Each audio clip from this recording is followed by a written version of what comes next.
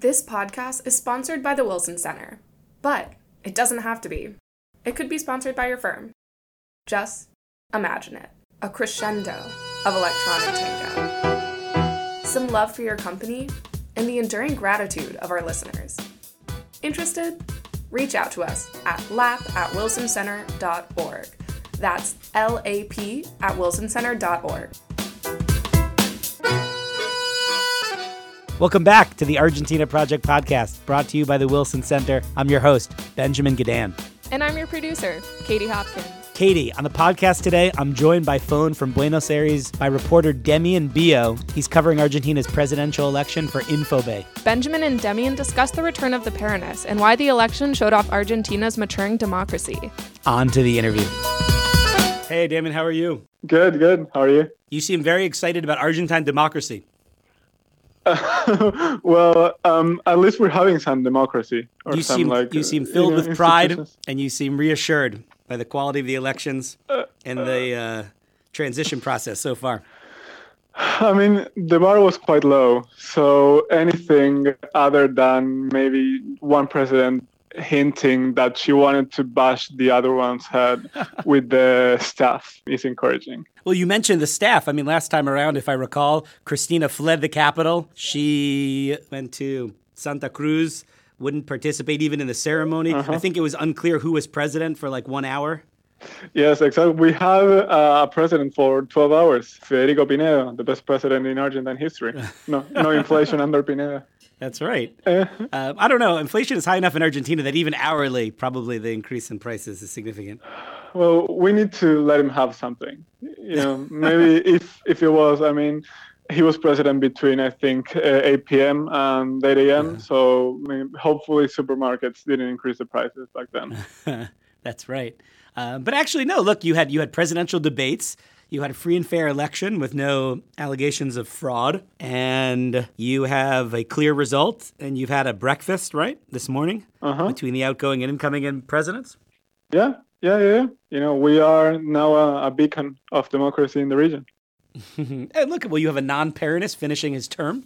No, exactly. I mean, I am kidding, but I am not kidding that much. All of the things that have happened in the past month, especially considering how bad the economy has been, have been really uncommon and very encouraging, showing that Argentine's democracy has matured a bit, at least.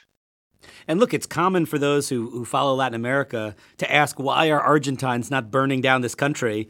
You know, if they're upset in Santiago, how are they not, you know, in the streets in Argentina? It seems like one of the reasons is what you've just described, that there are democratic outlets that are functioning and letting people express themselves in the urnas, no? Definitely. I would say there are two main reasons. One is the one that you just mentioned, the fact that there were elections coming up, and also that a big part of the opposition sees Peronism as a way to protest against these measures democratically is a big reason why, because if they saw no hope in any party, maybe the social reaction would have been slightly different.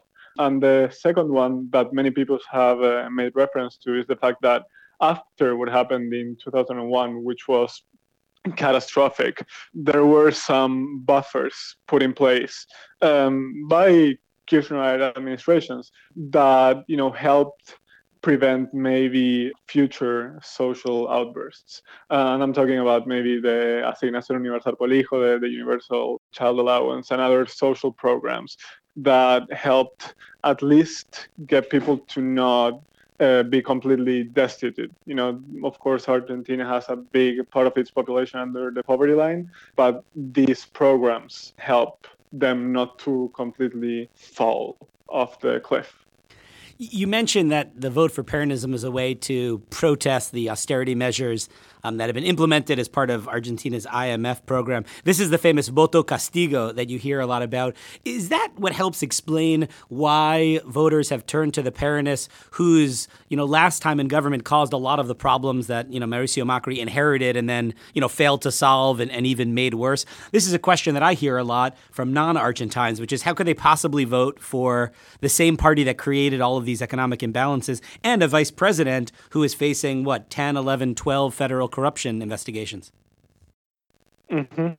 Well, also, I think that the answer to that question has a few parts. When it comes to Christina Kirchner in particular, she's such a divisive figure that she will always have a big number of supporters who will support her no matter what and no matter what the allegations against her say.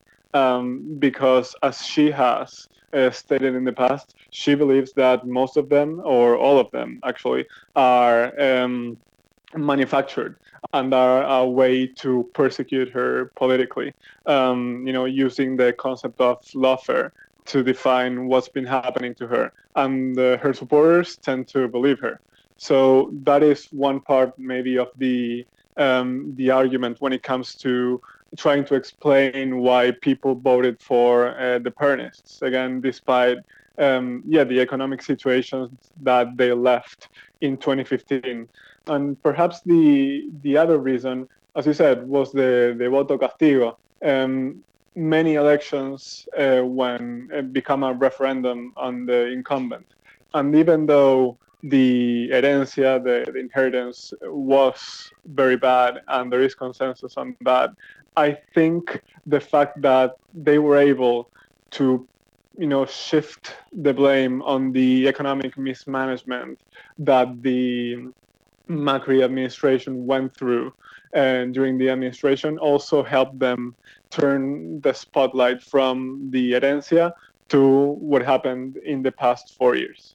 If this was a referendum on Mauricio Macri and his neoliberal reforms, his market liberalization, it doesn't seem like the message was all that clear. I mean, he lost, certainly, but he ends up, within a couple percentage points of his competitor. He, gets over 40% of the vote despite absolutely disastrous economic conditions. In your mind, what explains the continued support for Mauricio Macri from such a large segment of the population? Is it, fear of Peronism? Is it diehards who just won't vote for a Peronist no matter what? Is it still a recognition that even 4 years later, many of Argentina's problems aren't Macri's fault? I mean, how do you explain the crowds he generated in the last weeks of the campaign in that, tour of 30 cities in 30 days and his performance yesterday in the election?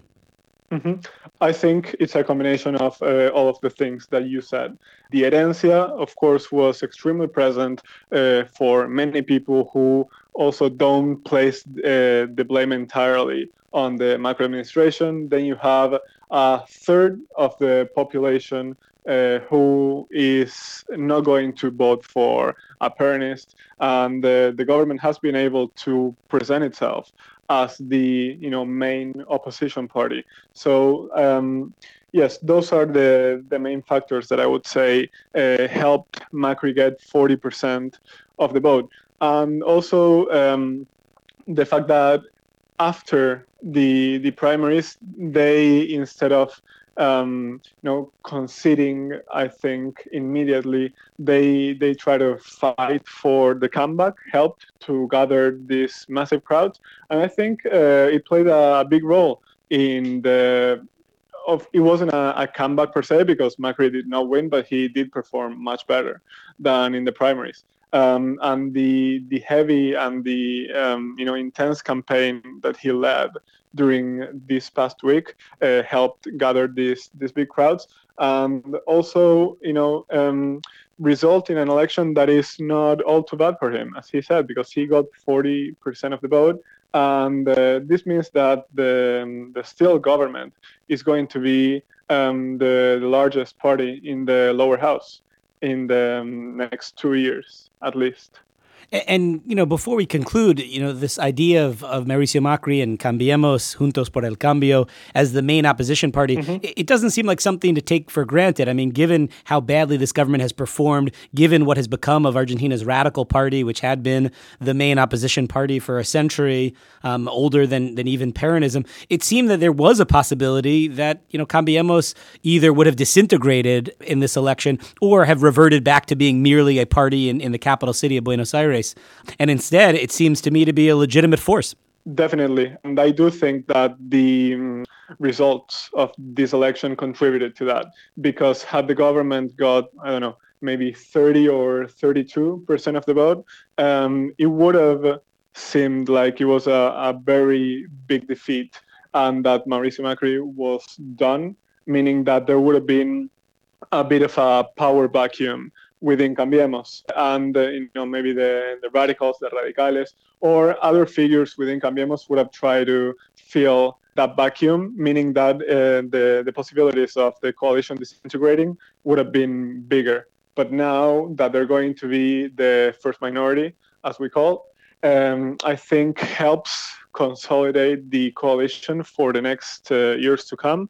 And it means that Argentina will have something that will resemble very much a bipartisan system for the first time in quite a while.